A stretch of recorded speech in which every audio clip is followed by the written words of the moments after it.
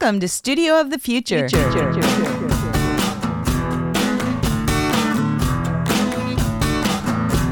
I went to a liquor store today, and I bought my first peach schnapps, which is in a plastic bottle, which I thought was really funny. Would you like a fuzzy name? And if not, that's okay, because you have a water. I can put some ice in that glass. And I'm dying to do this. But you have to go to something after this. You don't have liquor on your breath? I'm a horrible driver, Sarah. At the best of times. Oh, I'm horrible. I could be your driver. That would be so fun to drive you around. And you could call me Little Miss S. Little Miss S, I need you over here right now to take me to meet the president and get him in gear. So many more important things that you're doing, which I what are you talking love on many levels. Oh, no. When I researched you, I knew you were marvelous. But first of all, reading about the history of your life, just your life growing up. I wonder where you found all this stuff. Oh, that's my job as a producer. To sneak around and find interesting things. And I should have brought some lip gloss so I could remain. Do you need some lip? Deliciously glop? kissable. Eo calls it lip glop. When she was 2 or 3, she would go, "Mommy, lip glop." And she would say, "Remember lasterday, Mommy?" Instead of yesterday, last day. Why isn't it called lasterday? Isn't that amazing? Did your son say? Gabriel would say, when he'd go to the bathroom, "Give me the private seat." So to him, that was the private seat. Do you have to pay extra for that? It's like in the bathroom, this is the private seat. We get what's going on here. It's the private seat. Well, welcome today. I'll kind of reveal who you are as we go along. Or maybe people already know from that. That might be a trademark of yours. And then they will have to decide, is she the killer? The clues will eke out. Okay, well, I just finished your new book. Hooray. And I have to say, I love to read. My girl. And I love your books anyway, but what a fascinating subject. That's what I thought. And your vocabulary in this book, I had to write it down. Bumfuzzled, bugaroo, bum fidgets, blinky. I'm so glad you appreciate it. Is it laruping or laruping? Laruping. Ossified. So, these are all beautiful words you use in Daughter of a Queen. So my first question is, will you be on my Scrabble team? Because, oh my gosh, these words are fantastic. That's 19th century vocabulary, Sarah. And I did an intense study of it and compiled vast lists, and trying to find Kathy's voice. Mm-hmm. It was this just intensive study of how people talk. Where do you go to find this kind of vocabulary? Well, I went to period slang dictionaries and read a lot of articles and a lot of books during that time. Mm-hmm. And I sort of go through, and especially I was looking for things that hadn't been used, not typical, because I just did not want her to sound typical. I didn't want her to sound like anybody we've ever heard before. And so every time I came across something that was uncommon, new, or delicious, I put it in my list, and that was the main building block for her voice. Well, let's tell listeners what we're talking about. First of all, today's guest is the wonderfully talented, and I'll use your word, delicious, Sarah Bird, who has written 10 novels and has received numerous awards, which I can list them all right here and tell you some of them. You've gotten the Elle Magazine Reader's Prize, the New York Public Library 25 Books to Remember list, People Magazine's Page Turners, which is so accurate for you, Library Journal's Best Novels, the Illumine Award for Excellence in Fiction from the Austin Library Foundation, and a National Magazine Silver Award for your columns in Texas Monthly. And I know that you've also written articles for New York Times, Salon, and O Magazine. And you've written screenplays for Paramount, CBS, Warner Brothers, National Geographic, ABC, and TNT. So, Sarah Bird, you have accomplished so much, and with so much heart. And I'm only 34. Oh, I thought you were 37. You're much younger than I thought. Kind of really impressive to think how young. No, God, that's a lot, isn't it? It is a lot, and along the way, you've learned other things, which we'll cover in a second. But I wanted to introduce your new book, which is coming out in September. Great. And it's called The Daughter of a Queen. And your main character is Kathy Williams. Mm-hmm. And she has a highly interesting story, a unique story. So could you tell us a little bit about her and also how you discovered her? Like what made her a subject you wanted to cover? Yeah. Kathy and I have been on a very, very long journey, almost 40 years. I first heard the story of Kathy Williams in the late 1980s when I was researching offbeat rodeos. I was, a little snappy photojournalist at the time, so I wanted to take pictures of really interesting things. And I started off with all these offbeat rodeos, kind of the mutant hybrids from mainstream rodeo, kids rodeos, girls rodeos, chattiadas. The ones that I thought were the most fun and exciting and reflective of their culture were the African American rodeos. And so at one Juneteenth celebration, and they had these gigantic jubilant reunion celebrations for Juneteenth, and typically there's a rodeo part of it.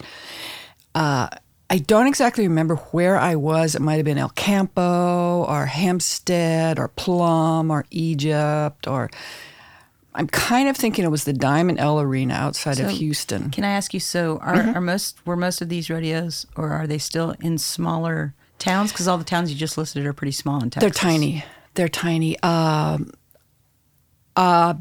They're pretty hard to track down. And, after I did that, the photography and whatnot that I did, they were sort of absorbed into what's called the Will Pickett circuit, and they kind of became more mainstream.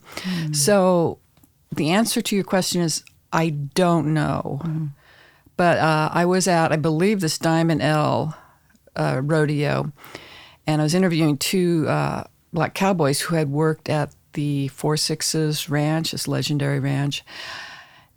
And they were talking, and in the midst of this conversation, they mentioned somebody named Kathy Williams, a woman who disguised herself as a man and served for 2 years in the Buffalo Soldiers.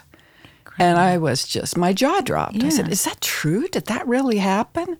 And they say, well, that's what folks say. And so, I immediately went back and started, grubbing through the library. This was in the days before internet, of course. Right. So it was all, Dewey Decimal System and stacks. And at that time, I don't think there had been anything published about Kathy Williams. And so I said, well, story's apocryphal. I love the story, and I so want it to be true, because if it was true, that would make her the first woman to enlist in the peacetime U.S. military, which is huge. Yeah. I cannot emphasize this enough.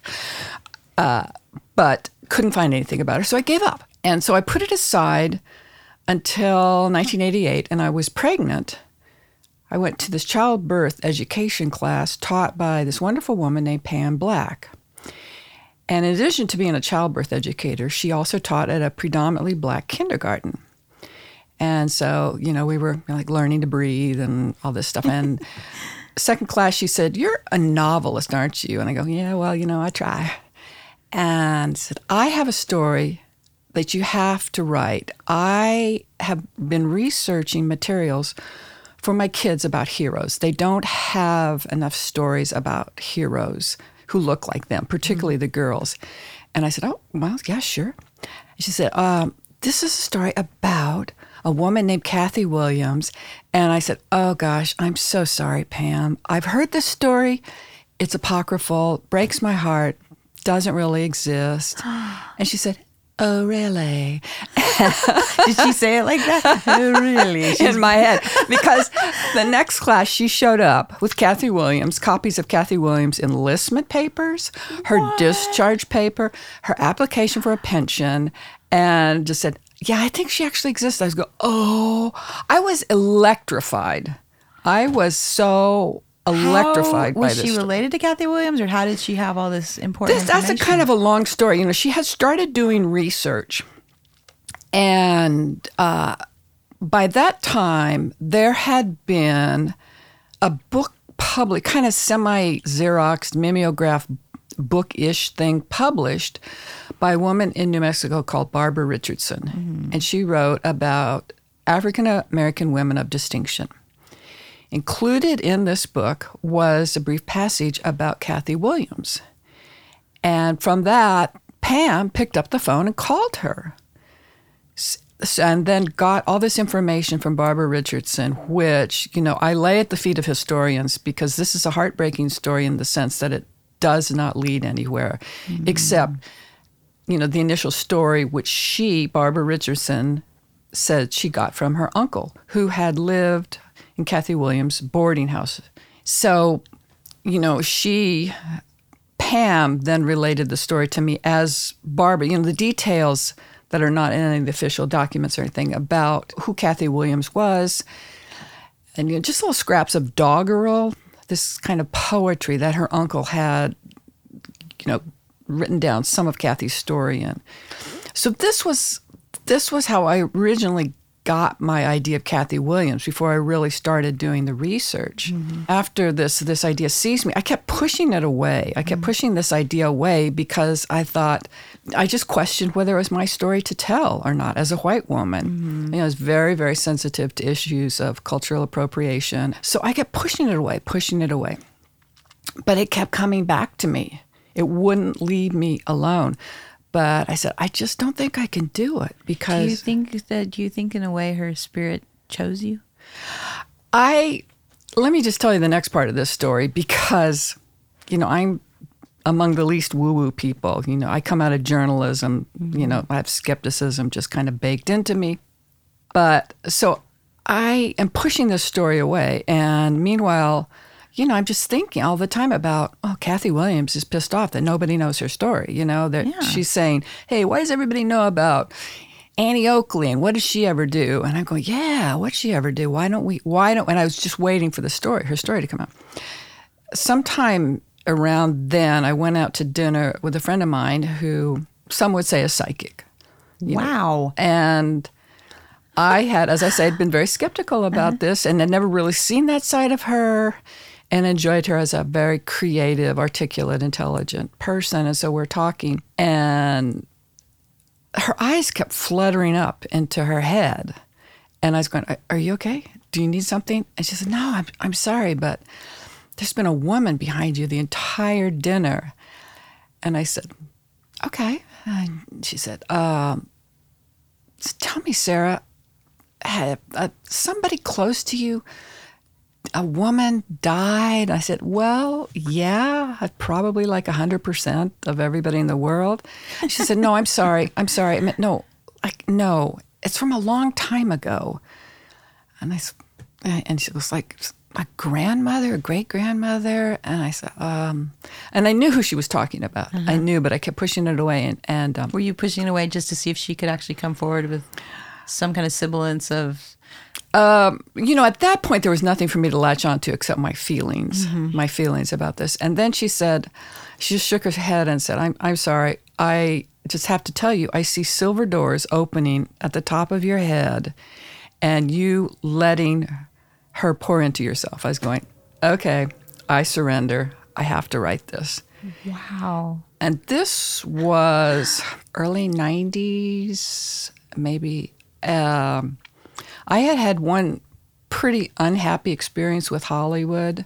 I adapted my second novel and was very unhappy with the way it came out, had no desire to continue as a screenwriter, but I realized that would be the perfect venue for Kathy's story because, when you see a movie, the person who owns the story are the actors who portray it and then maybe the director. And the writer is sort of an invisible entity. So I thought, well, I'll write it as a screenplay. And I did. I wrote it as a screenplay and sent it in. And inadvertently, I had done something really cagey in the sense that at that point in the development of TV and movies, they were hungry for strong female characters, particularly television. Television, that was the era of the movie of the week, whatnot. Yeah. And so it was all about strong female characters. And honestly, does it get any stronger than a woman who disguises herself as a man? Especially in the 1880s or 1860s, whenever this... It serves with the Buffalo Soldiers. I can't even imagine. So I sent this in, and there was a lot of interest in this, it kind of became my what's called a calling card script, and like it's what you submit. I wanted to have the movie made, but everybody who read it, I mean, really liked it, and then they would hire me for other things, but not make that movie. I had several meetings like with the people who did Roots, and they told me that they loved the story, thought it would be a great movie, but they didn't believe that the crossover market, which had existed for Roots, existed any longer. Why would they say that? That they had the data. I don't know. What year would that have been? Like sometime in the early 90s. I can't exactly remember what was happening with TV series at that point. But, honestly, there was nothing much after Roots that told that story for a very long time. Mm-hmm. And then, then obviously new venues have opened up. Mm-hmm. So I put it aside and felt this like obligation I had not fulfilled to Kathy.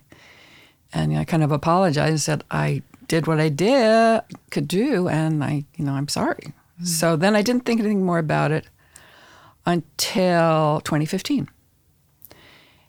At that point, my sister sent me a link to an article in Variety about Meryl Streep's outrage of the inequity in female presence, behind the camera, particularly. Mm-hmm. And she was starting a screenwriters competition for female screenwriters over 40. Check.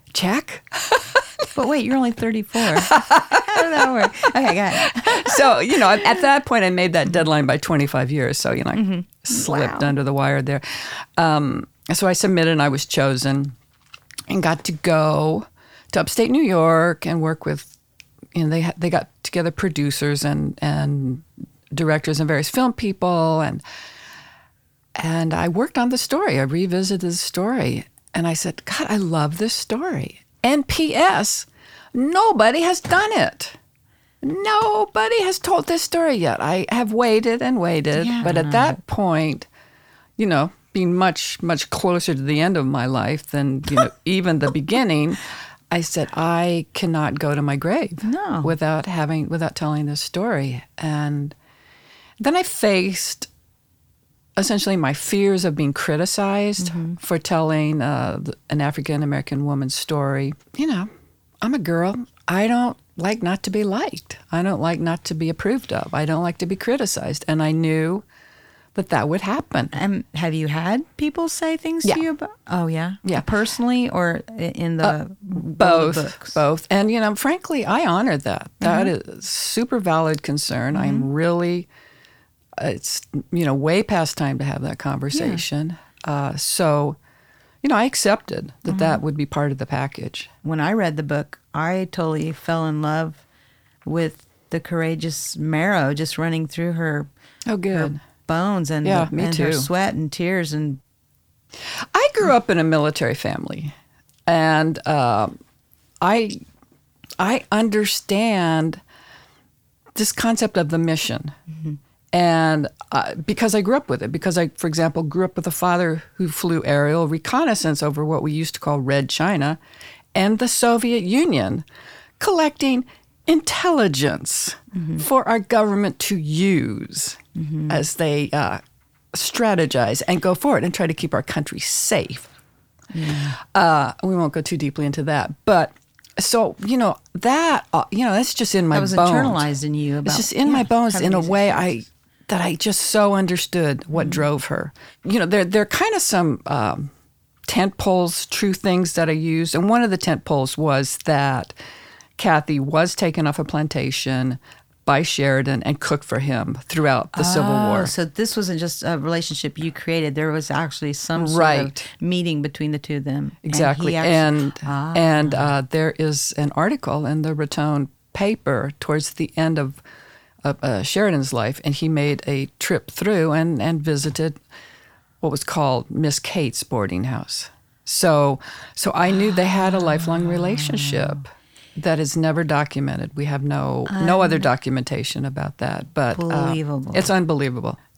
To me, that decision that she made, and you have to remember, or you not remember, but understand what it was like at the end of the Civil War for any woman, much less a freed slave woman. At the end of the war, like what her choices were. For the South at that point was a smoldering graveyard, and she could have. What was open to it? Be a sharecropper, which is like return to servitude, return to servitude, or prostitute, laundress. These were the great, your descriptions options. of laundresses. Oh my gosh! There's a scene where you're talking about the barrel and the laundress, and it was so horrifying, and it's talking about the splinters and the feel of the wood against this woman's skin, and then she winks at Kathy, and what that wink meant to Kathy. This is like, you've got nowhere else to go except, to the barrel one way or another. And I just am so inspired to think of this woman who decided, she just said no. I just love that. I cannot tell you how much I love that. She said, no, I don't think so. I'm not A, B, C, or D, any of those. I'm going to... And she got this in her head that she would take a completely different path to, disguising herself as a man. And so I have so many questions about that, as you alluded to, like physically, how did she do it? A woman... Because let me emphasize a big point. There were lots of women who disguised themselves as men and served during both the Revolutionary War and the Civil War. But it was an entirely different thing because it was the chaos of war. There were drummer boys, as young as, I believe, God, they had like 8 or something, horrifying toddlers drumming out there. So they had girl-esque looking young men. What I'm talking about is the peacetime military. Very, very different from war because you're in a barracks. You're next to you're with the same group of men all the time. You're not alone off in a tent with your husband or boyfriend or, whoever else you had enlisted with. You're alone with these men who are men. Are by and large, starved for female companionship. Exactly. And they would take beyond. They didn't have, there was no Me Too movement back then. There was very little Me Too hashtagging going on. No. Computers were really slow back then. They were pretty darn, slow. wood fired, mostly steam driven. That she made that decision and then carried it off. I just, those are kind of the questions that just haunted me for 40 years. How did she do it? And why was she the only one that we know of who did it? You kind of like have to walk this line between research and letting the character come alive in your imagination. And for example, in my imagination, she was always on a horse. And it was very dismaying to me to find out she was actually in the infantry. She was a foot soldier. And I said, well, maybe, but not in my book. Wow. I was very troubled by that. And then I talked to this friend of mine who's extremely good historical fiction novelist, John Pipkin. And I said, John, so look, I really want to put my gal on a horse. Is that allowed? And he said, Sarah, if it could have happened during that time period, it's allowed. You can have her on a horse. You can't have her flying an airplane. Yeah. And I said, okay. Mostly I wanted, I stuck to, as many of the real facts as I could. But I changed, I put her on a horse. I changed the chronology because in reality, she was pulled off the plantation very early during the Civil War. And she served with Sheridan throughout the entire Civil War. And I was more interested in the Buffalo Soldier years than I didn't want to write a Civil War novel, which, I hope somebody listening decides they do want to write Kathy Williams, the Civil War years, or any other, any. That's my hope, is that this will inspire others to take her story and make it their own. Was your family humorous, or where did this humor come from? And there was 8 of you, is that right? Or 6 children. 6. Yeah, well, total of 8. Yeah, Catholic family, military Catholic family. And so, a lot of repression and sort of, especially the girls, you could not say anything, but if you could get a laugh, you could say anything. I mean, you could say nothing, but with the laugh, you could say anything. Mm-hmm. So it was, tough crowd. But and this is pretty common, because we moved around a lot, so we were really tight, my brothers and sisters and I. And we kind of created this alternate reality, alternate language. We had characters we did. And so it was just nonstop riff. And was this because you were mostly together all the time? I mean, or were you going to schools on the military bases? Oh, yeah, we had to go to school, but nobody liked school. Nobody liked leaving the house. Mm-hmm. We were all...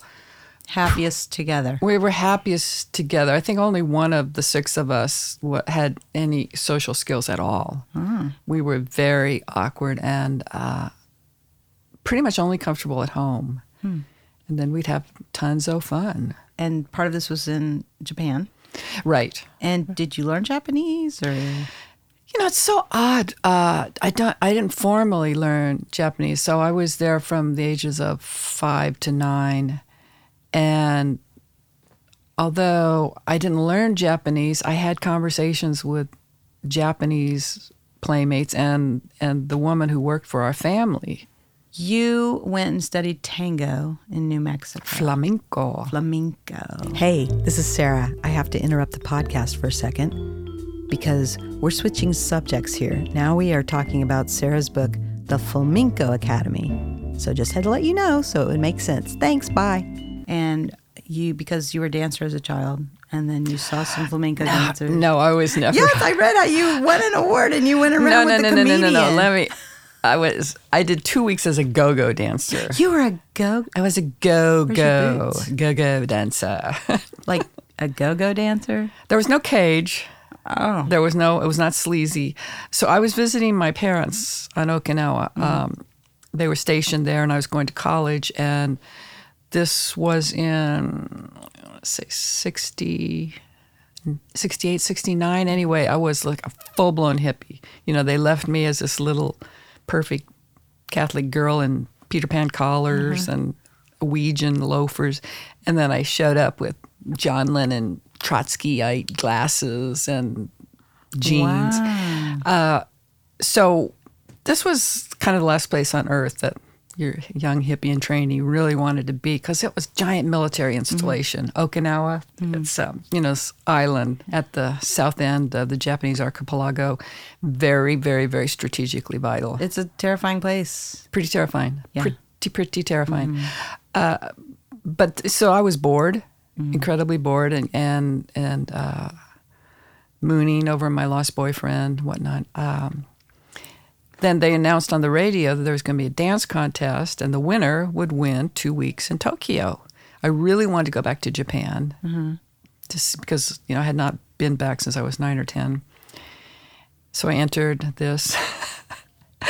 What did you have to do for the audition? Because I'm really curious to picture you. Okay, picture me, if you will, I'm in a. Along romper, with the listeners, we're all picturing it now. Psychedelic, pink and swirly, like paisley. Goldie Hawn on Laugh-In kind of a thing? Kind of, could have been that sort of vibe. Romper, and I took my album to dance to Brown Eyed Girl.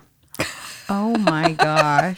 Okay, I'm definitely which I then put in the book. I tried to use the lyrics when I wrote about this and wrote to Van Morrison. I thought he'd be very flattered that I wanted to include him in my book. No, and hell no. Oh. No. So, but it was great because I just made up the lyrics in the way that all the albums that we had were these pirated albums. So they were like, transparent, like charm sucker colors. And somebody in Taiwan had transcribed the lyrics. So they were insane. Hilarious. They were psychotic. Yeah. And so I got to just write psychotic lyrics to Brown. Thank you, Van. Didn't need you. Anyway, by virtue of being both over 18 and Caucasian, I won because there weren't many of us. It seems to me that you had heartache, as all of us have, but both times you went to dance to kind of alleviate not only when that's a good interpretation. That's a good interpretation. See, flamenco, no, that the real part of that was the heartache part. The the novel part was all the flamenco part, because I had never danced flamenco in my life until I started researching. I took a class. I cannot cannot remotely dance flamenco. And you took your son with you too, right? Yeah. Yeah, he was 13 and he took a flamenco guitar class. I just translated this heartbreak because I started writing this story. I wanted to write the story of my relationship where I fell in love with this guy at first sight. And then there were followed 7 tortured years of my life. And every time I wrote it, I started writing it because my default setting is kind of humorous, and it just sounded like some suburban crisis. Yeah, and I'm mostly waiting around for the phone to ring and exciting things like that. But as soon as I transferred that story to the world of flamenco, it made sense because flamenco looked like outside what I felt like inside. It matched the way I felt and expressed it. It's like over the top and gothic and operatic, and flamenco is insanely intense and passionate. And that's the way it feels when your heart's broken. Can we talk about Tori Cates? Oh my God! And if not, that's fine. People can go Google it. No. Yeah. So most writers support themselves as teachers. I had never had any desire or, gifts in the teaching realm. So I wrote. And one of the things I wrote was romance novels to pay the rent. So I published 5 romance novels as Tori Cates. And I hesitate to mention that because, although I also wrote pesticide brochures, to support myself. Somehow, if you tell somebody you're a romance writer, you had been a romance writer, it's just like saying, yes, and I was a child pornographer. No. Yes. No. In the sense that is indelible. You never live that down. And then they will go search out the romance in everything you write. And I kind of hate it because... then we shouldn't be talking about it. Well, I'm sure that your listeners are smart enough to understand the ability to shift gears and people have to pass a test before they can listen to my podcast. Good. Yeah. No, I am very grateful to romance novels. They paid my rent for a long time, but they weren't my preferred, as they call it, genre. No, I mean, it's, in our industry, in the music industry, it's the same thing. Sometimes you sing commercials or other people sing your songs so you can make a living. I mean, I have no problem. In the arts, I don't think people would. I mean, those people, well, maybe they just like romance novels anyway. I've just never understood why it seems so much more honorable to teach. You write one thing. I loved writing screenplays, but that also was not my preferred medium. Certainly the most lucrative, but... Well, so when this novel comes out, what's going to happen? What do you think is going to happen? Where you're going to do a book tour? Or are you on the book tour right now? Not really. The first event's going to be at my beloved new downtown library. If you live in Austin or you're coming to Austin, go to the new Austin Library. It's so beautiful. It's like a cathedral inside. Very beautiful. And it's got a whimsical, it's not even a clock. It's a giant sculpture of a blackbird. It's pretty cool. But there's also a holographic version of Sarah Bird with some interesting pants on. Who is standing in the entrance of the library, and she's very formal, but her head moves, and it's like you're with Sarah Bird. So if you want to hang out with Sarah Bird, you can go to the library. And how did that come about? Because the first time I saw it, I was like, "There's Sarah." No, that's what, and it's not as tall as you either, which is odd. No, they had a form that they you had to fit in their form. I was too tall for the form.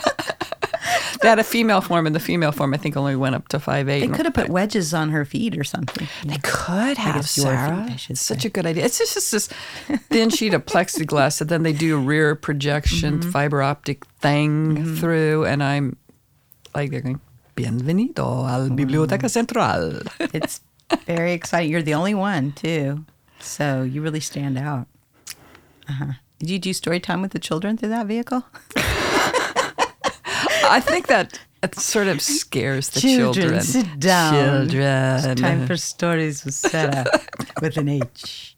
You're so kind of come on our show. This is honestly, it's a complete thrill for me. It's this. This is my first conversation about this book. I feel like I've been on this 40-year journey, and I've finally reached the oasis. You have a corgi. Do you have 2 corgis or No, 1? I used to have 2, but old boy left us. He was 20 years old. That's a long time for a corgi, right? Yeah, especially when the last 3 years are immobile and incontinent. Oh, no. Do you find they bring you any kind of creative relief or creative release? You know, if you're having I don't know if you get stymied when you're writing, if there's any part of your process where you're like, what am I doing? Or if you're pretty much always in flow. Oh, yeah, he's my buddy. Yeah. He's totally my buddy. He's my anchor. Mm-hmm. He's there right by my feet every day, you know, looking stuff up in Roget's for me and telling me when that's a cliche and going, try harder, Sarah. Yeah. Is this all just mentally, or is he actually? No, he actually speaks to me. Wow. He does. So is this after midnight? Like, is it a certain time of day when he speaks? Any time that he has a thought to share, he just lets me know when I'm not quite making the mark. Just to you, or just between you and me, Sarah, up your game a tiny bit. Wow. Yeah, it's pretty cool. Corgis are magical. They're magical. Every guest that comes on the show asks a question of someone else they'd like to hear on the show. And it can be anybody you want, and then we will research and go find that person to come on the show. Oh my gosh, really? Yes. Generally, people go with the first person that comes to their mind. So, well, the first person that always comes to my mind is Molly Ivins, and I'm sorry. I'm sorry too. I'm sorry. That's going to be very, very hard. Living would be preferable. God, wouldn't you just love to know what she'd say now? I miss her so. I miss her and Liz Carpenter and Ann Richards. It's just wrong that they're not so here. deeply wrong. So deeply. We need those strong women voices like yours, but they sure were a choir of humor, right? Choir of humor and sanity.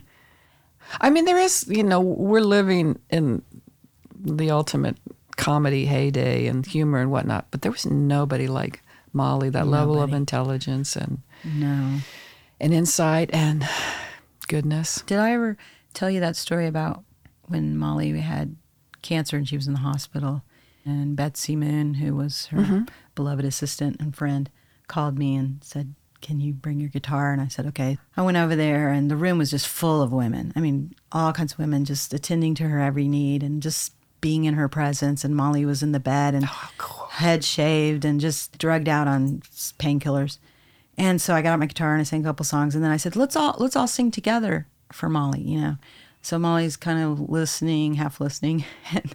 And I told the women what they would sing. And then when they came in to sing, Molly was like, no. And I said, everybody stop. This is the worst singing she's ever heard. And then she started laughing.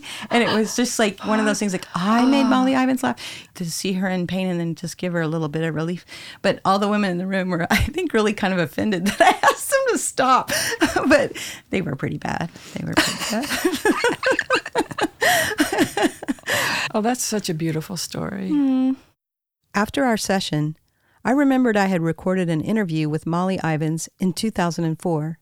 Here's an excerpt from that recording answering Sarah Bird's question that's still relevant today from Molly Ivins.